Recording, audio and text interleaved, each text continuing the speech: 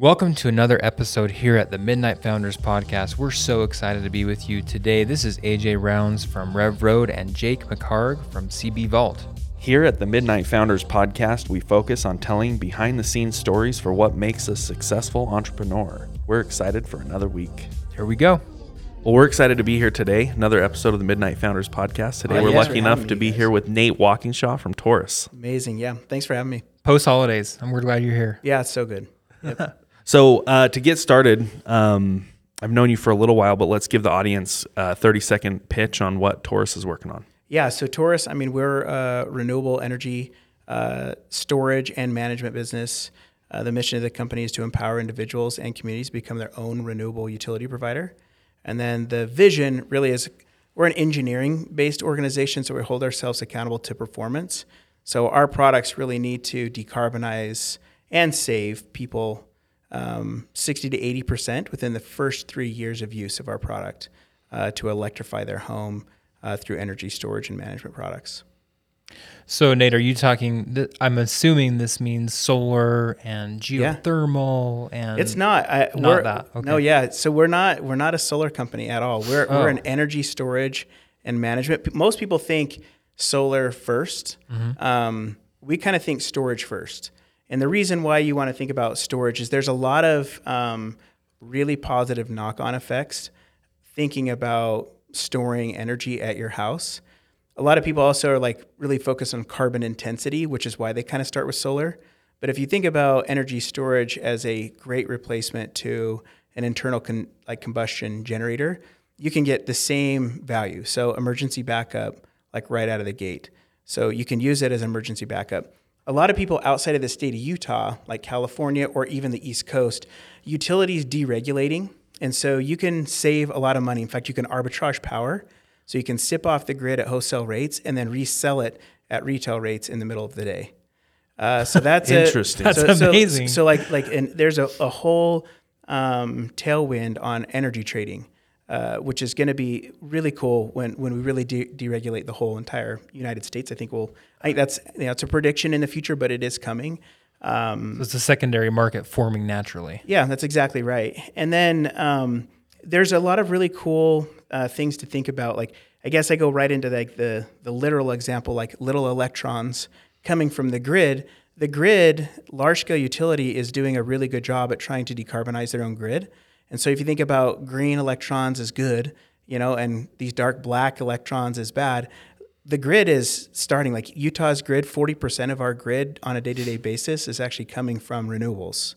And so a lot of the energy storage that you're putting in your battery is actually really good. On top of that, you add solar, then you can layer in basically free electrons in your battery that you can deploy for time of use, demand charges, or emergency backup. And that has nothing to do with solar. Solar provides a tremendous amount of value, but solar is really 4.4 hours a day. And then depending on where we are in the season and how well you can charge your infrastructure, your battery, is all dependent on Mother Nature's cooperation. Yeah. And we've taken a ton of the automation, the energy operating system of the home was super important to us. So load shifting and automating and time of use and demand charges across the United States at those different intervals with good and bad, clean energy. We've kind of already accounted for that, through the operating system of Torus. How much does the cost of? I know it's different during peak hours, but what is that disparity? Yeah, it's big. So in California, as an example, Utah has blocks, and Utah doesn't really matter because it's 11 cents, per kilowatt hour. It's pretty inexpensive compared to everywhere else, right? It's super cheap here. I do even know that it's inexpensive. It kind of gets dismissed. But there are a lot of other primacy goals that customers care about than just super cheap power, like emergency backup. But to answer your question, California, it can go from 19 to 48 cents. Wow. There's a big flex. And if you look at electric vehicle charging times, time of use, those are super expensive, 87 cents, 86 cents. It's very, very expensive. Texas, maybe you guys know this or not, but for the first time in history in Texas, on the wholesale market went to $5,000 per megawatt hour. So to put that in context, their regular base rates are $26.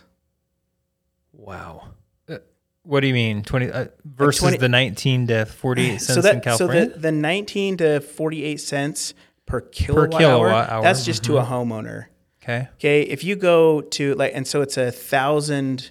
I'll try and get the math right here, but if you look at 1,000 kilowatt hours, that's 1 megawatt hour, and 1 megawatt hour, right, is in Texas normally is like right around $26.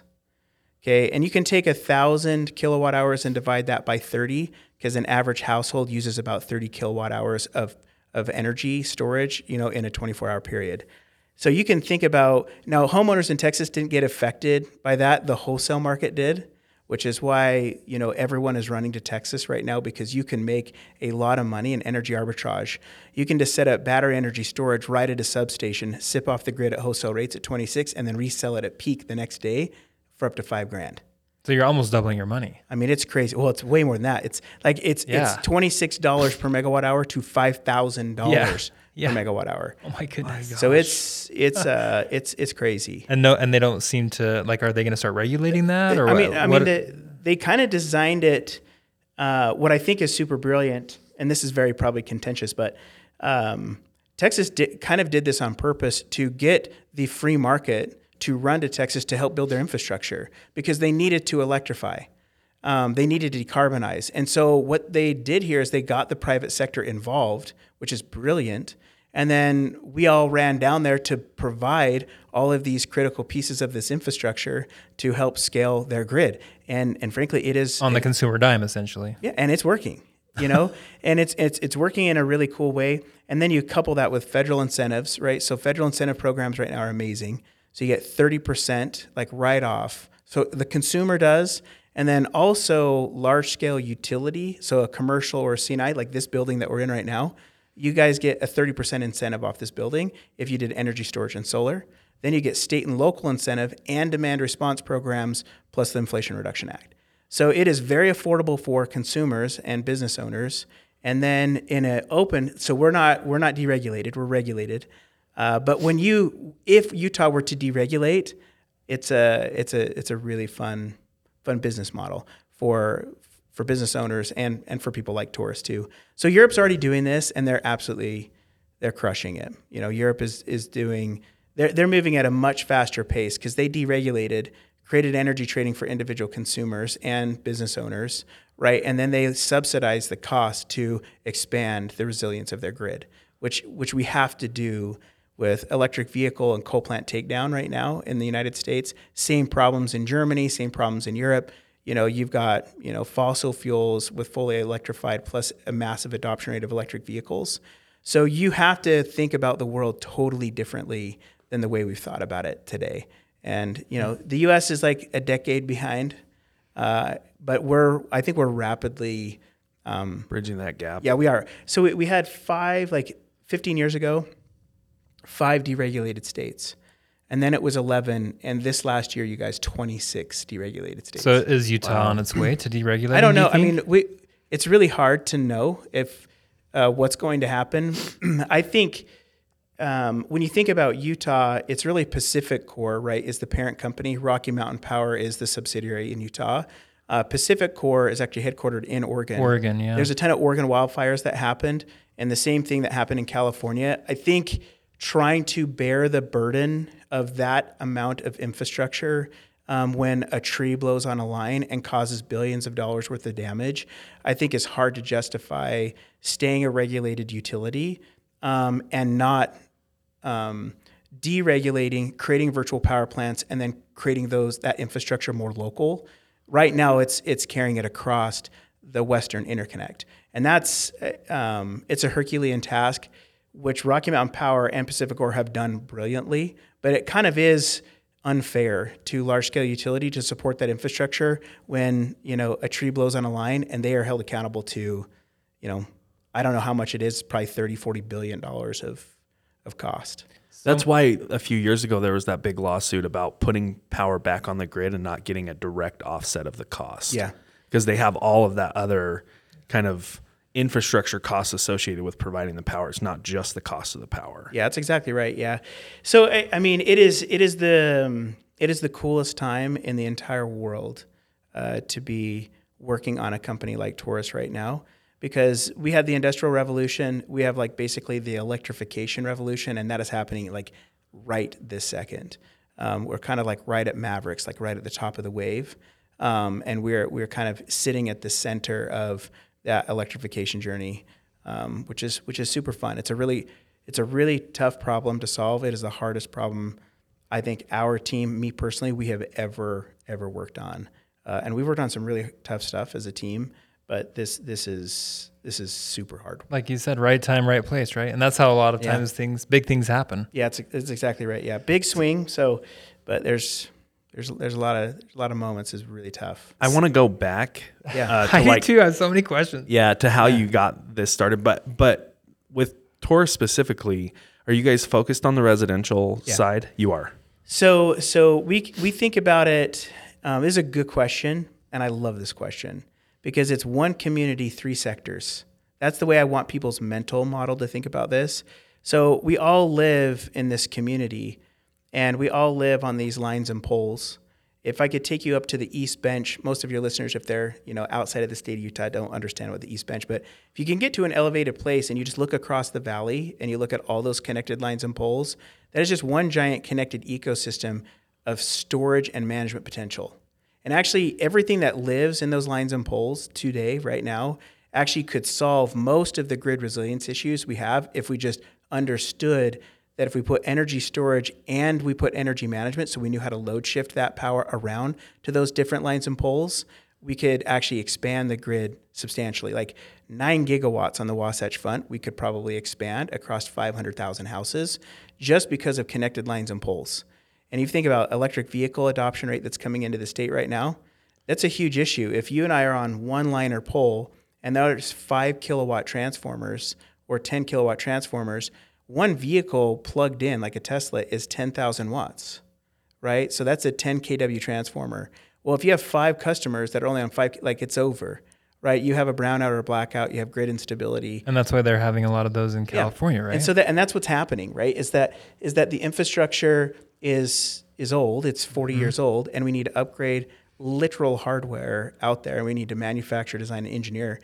There's lots of companies that can that are built right now that can solve the grid resilience issue. So does deregulation help that issue as well? Yeah. Again, Utah, I give a lot of credit to Rocky Mountain Power because they're pretty progressive. They kind of saw this coming almost 10 years ago. So there was a project between Rocky Mountain Power, Soleil Lofts, and Sonnen Battery Company. And they did kind of one of America's first virtual power plants. And Soleil Lofts is a virtual power plant that load shifts and uses all those batteries at Soleil Lofts to distribute power in the region around it. It's called location-based management protocol. And so they're actually distributing all of that stored energy in Soleil Lofts from this massive apartment complex to help support all of the areas around it. And that was, that came out of his name is Bill Como, and the Sonnen team at Rocky Mountain Power really kind of forged the prototype of what it could look like. There was another one done. Mary Powell, actually the CEO of Sunrun, she was on another one out on the East Coast. And they kind of showed like the world, hey, like this is coming. We need to get here sooner than later, else we're going to have some pretty big instability issues.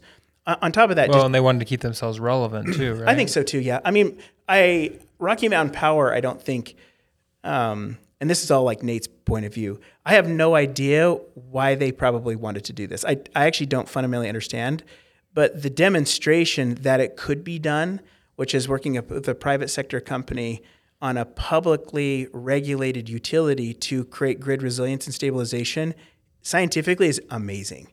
I mean, it's a really cool thing to watch happen. And so if homeowners and businesses understood they could be a really good steward, a good community member at a pretty steep discount that eventually, once it's deregulated, could make profit off it, I think it's a pretty worthwhile cause. This is we're learning so much. And for, the audience that maybe is not into the electrical grid and some of those challenges, this is maybe not be quite as interesting, but I'm fascinated because what I'm learning here is that, look what the private sector can do versus government regulation, right? Yeah. And there's always a place for that, but I just love the innovation that happens when you get government out of the way. Yeah. And more times than not, right? Yeah. When I started Torus, it was like, you guys will giggle, but like it was youth against establishment. I actually started with like private sector, entrepreneur.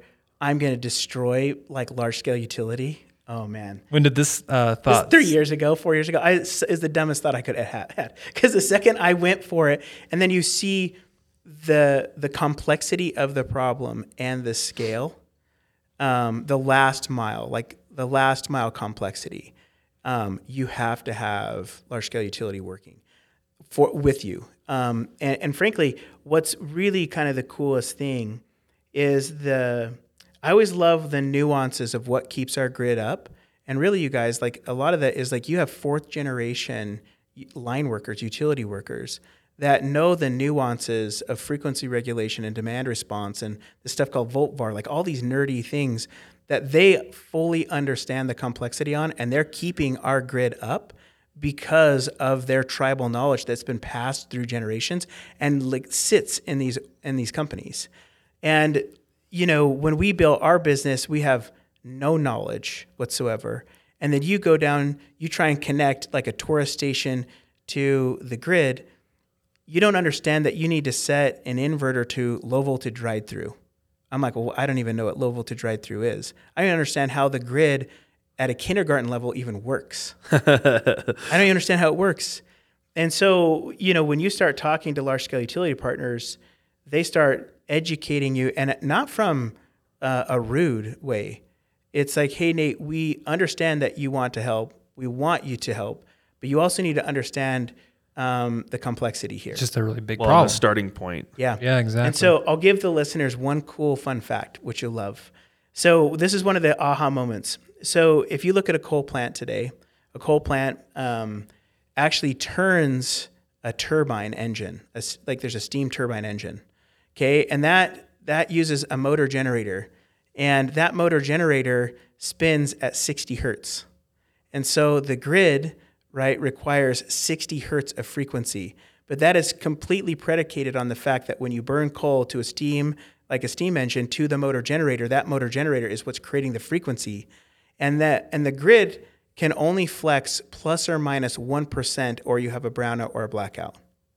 So if you think about how complex yet how simple that innovation is. It has to be very consistent and steady. That's exactly right. Wow, interesting. So frequency regulation.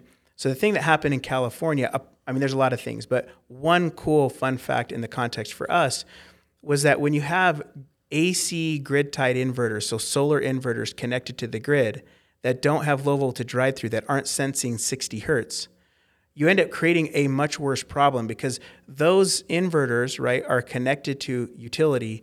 And when you're producing solar, you're sending all that power back to the grid to help it, right? To help communities decarbonize, which is what California's goal was. Well, when you have instability of frequency, what happens is those inverters are like, oh no, there's instability, and they shut off. Well, when they shut off, that actually creates more instability. And so when you have thousands of homes shutting their inverters off because of frequency instability, you create not a brownout, then you go to a full blackout.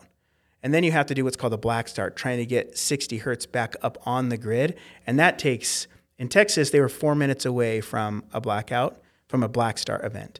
And it probably would have taken them 2 to 3 months to get the grid all the way back up again at 60 hertz. And so it is like a really cool scientific feat, that large scale utility.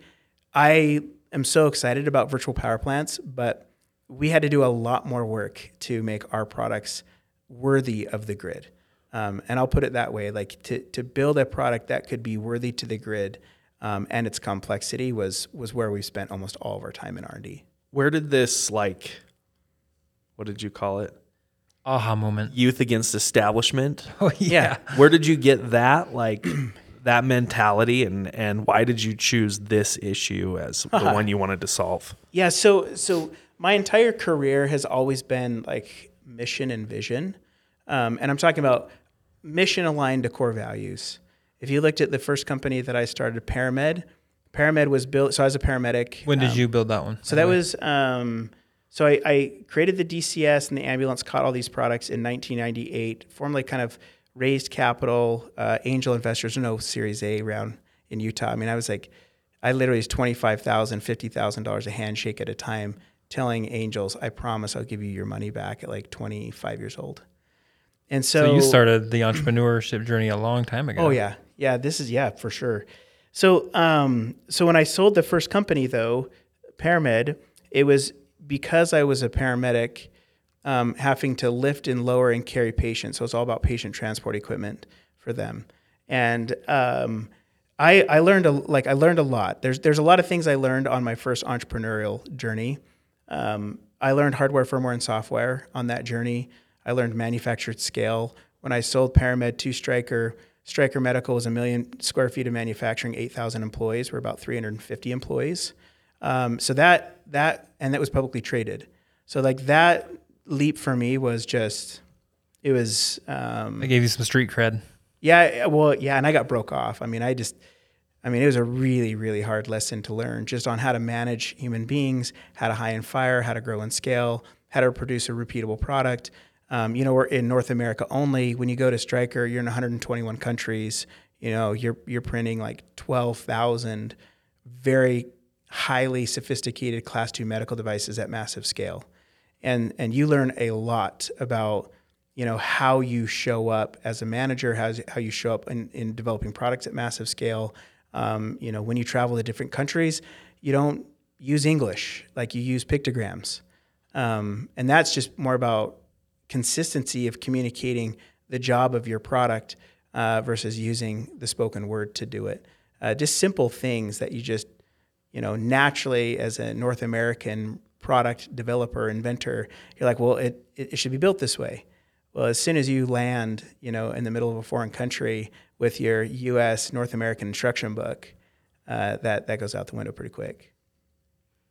So we got to take some steps back here, Nate. So you built this awesome company in the paramedic space. Yeah. Great exit, I'm assuming. Yeah, it's fun, yeah. And then you've built how many more companies since then? Yeah, so after that...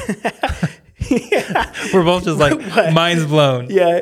Did you start out as a paramedic? Like that's what you just decided to go that route to begin with, and then you decided to start this device? So the deal was if you and I were a partner like together, we'll go here and I promise I'll give you the history. No, it's fine. Yeah, I know we're all over the pace. We can start this podcast over. No, if it's you great. Want to. This is perfect. We can start all the way over. Yeah. We're taking the true entrepreneur journey. We don't have a script. We just like to follow along it's and free fall. Yeah, I like it. So the deal is the problem that needed to be solved is that when you and I would get into the middle, like get into an ambulance, you'd go on 6 to 12 calls per day. Healthy people don't generally call 911, and they're in very difficult locations, usually to transport them. And so it's just a repeatable injury to people's backs. So lifting and lowering injuries in fire and EMS were at an all-time high. And I had for lifting the gurney. And that's right. Yeah. So you lift from 13 inches, from the ground to 13 inches, 13 to 39 inches. And you do that multiple times. Like when you arrive on scene, you pull your cot out, right? When you get a patient, you lift and lower. When you pull the patient out of the ambulance, you lift and lower. When you get into the hospital, you lift and lower. If you just think about the fatiguing of that over and over and over again, most of fire and EMS workers were going to light duty because of back injuries because of herniated discs. And so... and that's exacerbated when it's, a heavier individual, yeah. Right? And generally so, right? Like I said, like a lot of healthy folks don't call 911. Long story short is there was a whole series of products that I invented through. So I invented a new product every year for 5 years, and it was all in the patient transport industry. So one was a hospital evacuation sled called Paraslide. That's in 70% of the hospitals in the United States, probably 60% in the world. The second one was a powered ambulance cot. A third one was a powered stair chair. One was a manual and also a stair chair to take people up and down flights of stairs at the touch of a button. And that's because that's where a lot of our injuries were happening. When we were trained, you take this, nobody can see this, but there's a chair in here.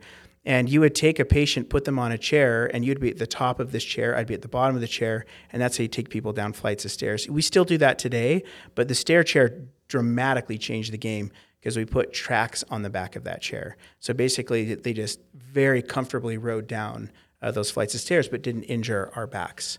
And so we launched a new product every year for 5 years. Our company got bought by Stryker Medical, and then I ran global R&D for those guys, the EMS division. And that was an awesome experience for me. It was really, really difficult. People who are listening who know this story well, I started out like 128 pounds. When I left Stryker, I was 317. It was just the amount of stress. Learning how to develop products. As a paramedic, you wanted to help save people's lives and save backs. But when you scale products, inherently a lot of field operations and deployments go wrong, and I carry those really personally. It was a maturity issue for me, like not to understand that humans are humans, and when you deploy, a lot of product across a large segment, people use products different ways than you intended, and so it took me a long time to kind of like fully settle, myself with those things. Then the second company. How did you overcome that? Because that may be some issues that others are dealing with too. That yeah, maybe. Kind of thing. So I had a really, I had kind of a gift from a person that's just totally unexpected. His name was Dan Martz. He was almost 60 years old, and he was a road biker. And I was 300 plus pounds. I bought a road bike.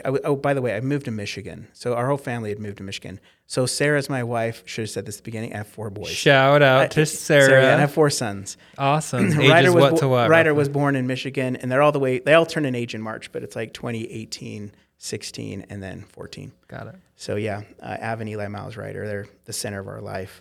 But long story short is Dan Martz, I met him through... I don't know how I met him. I met him through either like a construction or I have no idea how I met Dan, but I can't even remember. But he was the one who said, hey, you should come on a ride with us. And I'm like, dude, I'm 300 pounds. Like, I don't even know. And sure enough, I bought a road bike, and I had to sign a waiver that the bike was not rated for my weight. It was actually super embarrassing. And I'm like, that's fine. So I signed this waiver. And I got on this road bike with Dan, and I went like 22 or 23 miles. I couldn't walk for like 3 or 4 days, but I probably put more tears over that top tube on that ride with Dan, just talking to him about like what had happened the last 10 years. I was like, this is my path. Like this is how I'm going to end up, overcoming like a lot of the stuff that I've been feeling. And the guy stayed so committed. I mean, we probably rode 5 days a week together. So it was the exercise and the therapeutic nature of the exercise, but also talking it through. It was just him asking me questions. Huh. I mean, it was just... So everyone probably needs someone like a Dan. Is that right? Yeah, I think so. He was the right person that came into my life at that time. He was a huge help. He was an absolutely huge help. Another person that you'll find just a crazy coincidence. Some listeners will know this person. So Josh Little... he started Volley. When I moved to Michigan, you guys, like just randomly, about a mile down this random road in Michigan was Josh Little's family. And he lives in Utah. He's a Utah entrepreneur. He's built lots of businesses and sold them. He had launched Volley and stuff. We need to get Josh on the podcast. Yeah, you do. Josh is amazing. So we randomly met him, and we were coming back from this entrepreneurial event in Detroit. It was called Funded by Night. It was amazing. But I was talking to him about like everything that I'd gone through. Yeah. And on the right-hand side of the road, he just said, hey man, like, look, you're on the entrepreneurial cliff. He's like, you think the only way out of this is to jump. And he's like, and all you have to do is just turn 180 degrees and it's flat land the other way. And I'm like, what? And he's like, I'm serious. He's like, let's just walk through it. Like, if you don't want to work at Stryker anymore, quit. He's like, what? Like, what's holding you there? Like, if you don't enjoy, what you're doing, then quit. He's like, you have the resources, you've rung the bell, you've had the acquisition. Like, man, like, start over. And I think maybe 3 weeks after that, I resigned. Had that thought just never occurred to you? Never. I was just committed. Like I'm like, look, I sold this company. And I'd worked there for years, right? I'm like, I have to see the integration. I have to see the products be successful. But I was miserable. Because you were working for someone doing it. It's just the culture. Like the culture is totally different to an entrepreneurial. I mean, this is a publicly traded company, 16 decentralized divisions. I think there were $9 billion in revenue. The extended leadership team was 64 people. I'm like, dude, I mean, this company was a monster. And they wore, I was like a hoodie, and flip-flops guy. What are you wearing right now? And this was like, Nate. and this was like show up in a suit and Dockers. tie. It was like, and I would get ridiculed all the time for like what I wore. And I'm like, man, this is a really tough environment, to innovate and to be a part of and work in. But what's so funny is like, it was the biggest growth period in my entire life. I learned so much about myself and how to run and operate a business at like small scale and massive scale all in one fell swoop. It was really amazing. Very cool. So you left, and then what? Then you decided, how did you decide what your next kind of thing was? Quickly, I vowed never to get into medical devices ever again. I started a company called Brightface, and it built a company called CycleFace that I sold to Strava. And then the next venture after that is I ended health-related apps, it sounds like. Yeah, right? well, so it's because I was into cycling. Mm-hmm. And so Eat, Move, Sleep, Mission, Vision, like super aligned on healthy, like because of mental health issues and all that stuff, yeah. And then the next iteration was I ended up working at OC Tanner, and it was so that's how I met Gilbert Lee. If you guys don't know Gil's amazing. He's my co-founder at Torus. And we had a really fun run. We launched Welby, Grazi, and Moments, so 3 products in like under 18 months there. And then I left and then went to Pluralsight, employee number 96 there. And I helped, Aaron and the broader team there take that company public. So as a Section 16 officer, my team at that time was about 9. When I left, we were like 850 folks-ish. Equity stake, obviously. Yeah, it was amazing. It was a great run for everyone at Torus. Aaron did great on structuring the business and did a really great job on just the culture and the mission, the vision. Amazing company. I absolutely loved the team and the time at that place. And then I resigned. That was at about 6.5 years, 6 years or so, kind of chilled out, took a little break, then started Torus. And this really is, for the last 20 years, this is kind of all the teams that we worked together with for the last 20 years, all built at one company here in Utah to go solve what I feel like is like the last mile of the hardest problem for society, which is trying to figure out how to, electrify, decarbonize, expand grid resilience, not just for the United States, but for societies. A big piece of this for Gil and me is just like marginalized communities are huge. Gil was born and raised in the Philippines. He was an immigrant, a non-English speaking immigrant to our country. If you look at like a single Torus station, like a flywheel energy storage device can power up to 30 homes, just like one energy storage device. And I think maybe the last plug just on like, manufacturing in the United States. The reason why this was super important for us is 6.5% of energy storage batteries are manufactured in the U.S. And so, for the last 2 decades, we've given away a lot of our core competency as a manufacturer. And really, it's all about building manufacturing and the skill set and the talent back in the United States. And so we have a huge passion around doing that right now. It's an incredible journey. I'm blown away. Yeah, that's awesome. Are you self-funding then, Torus, right now? No, we raised. Yeah, you raised. Well, Gil and I, we put the kind of the initial tranche in to get the seed money. Yeah, to get the product to the right stage, and then we did 2 rounds. We did 2 safe notes, and still are just clicking along. Good for you. Yeah. Revenue positive at this point? Yeah. So this will be the first year.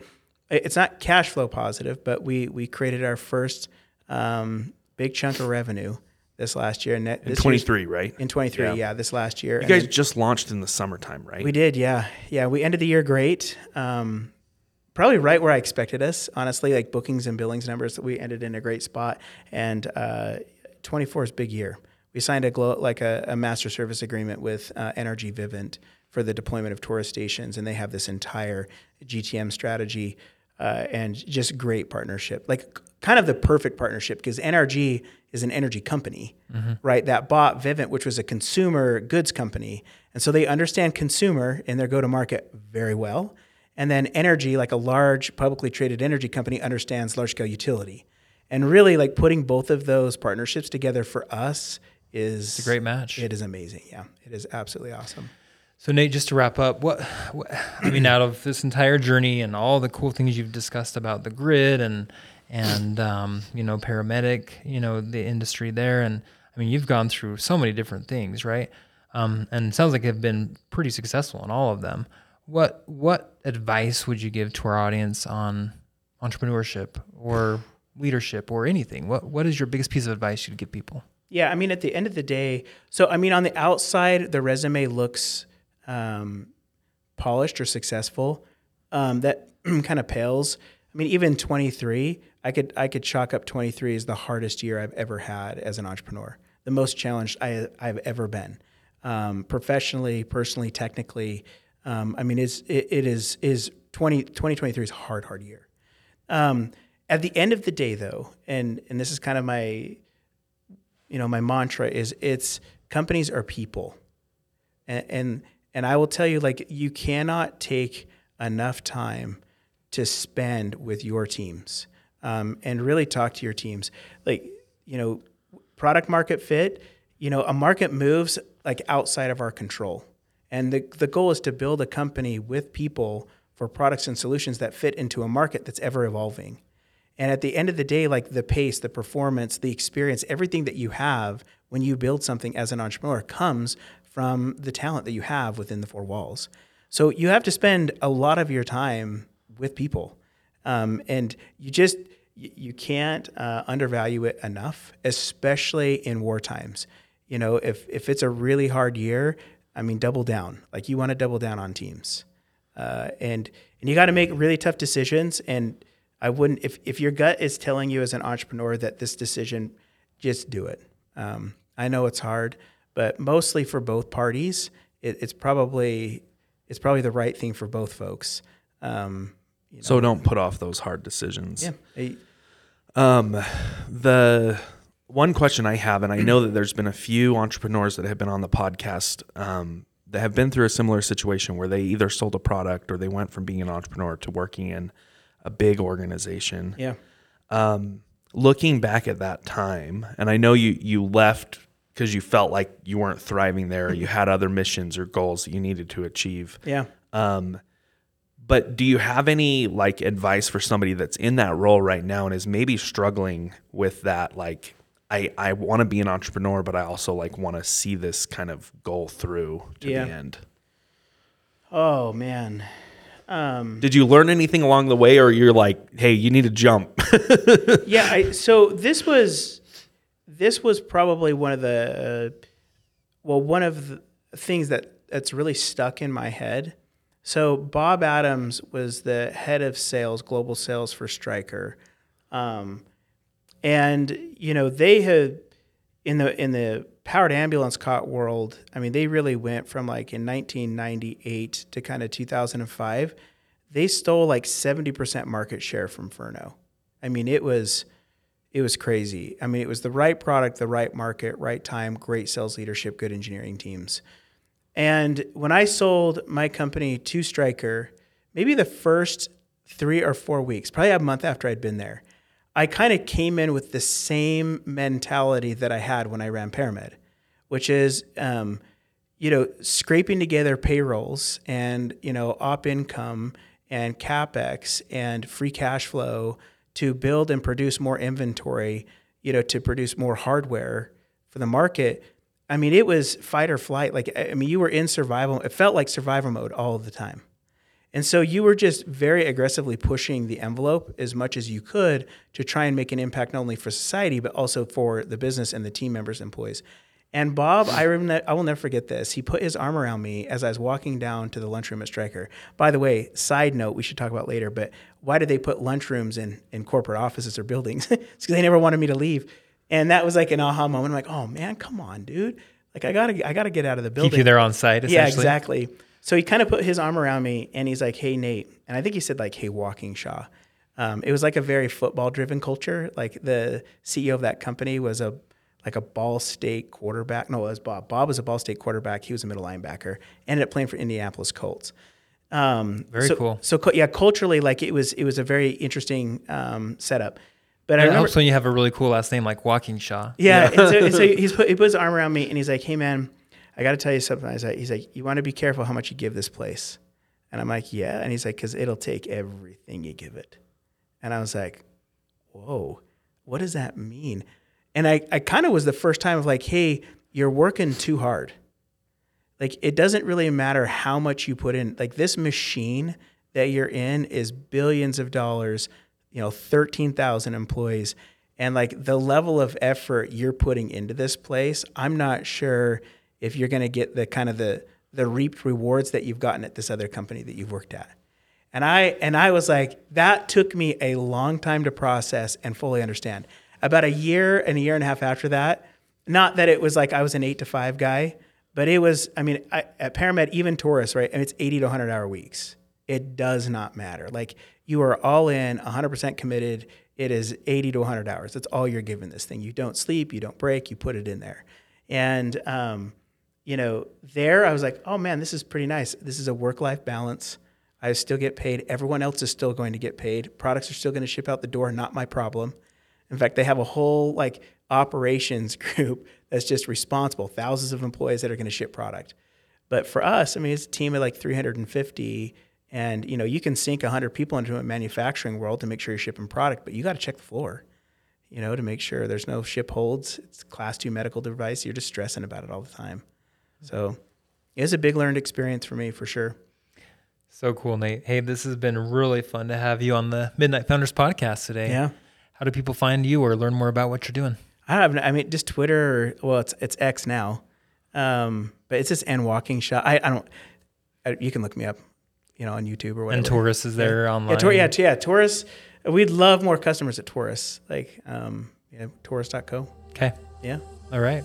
Thanks, Nate. This has been fun. Good luck with everything. Yeah, fun hanging out for sure. The Midnight Founders Podcast is a podcast about entrepreneurship that is hosted by CB Vault and Rev Road. CB Vault is the entrepreneur arm of Central Bank. And Rev Road is a venture services firm where companies come to grow. Thanks for listening to us. You can find us on Apple Podcasts and Spotify, wherever you listen to your podcasts. This is AJ and Jake signing out.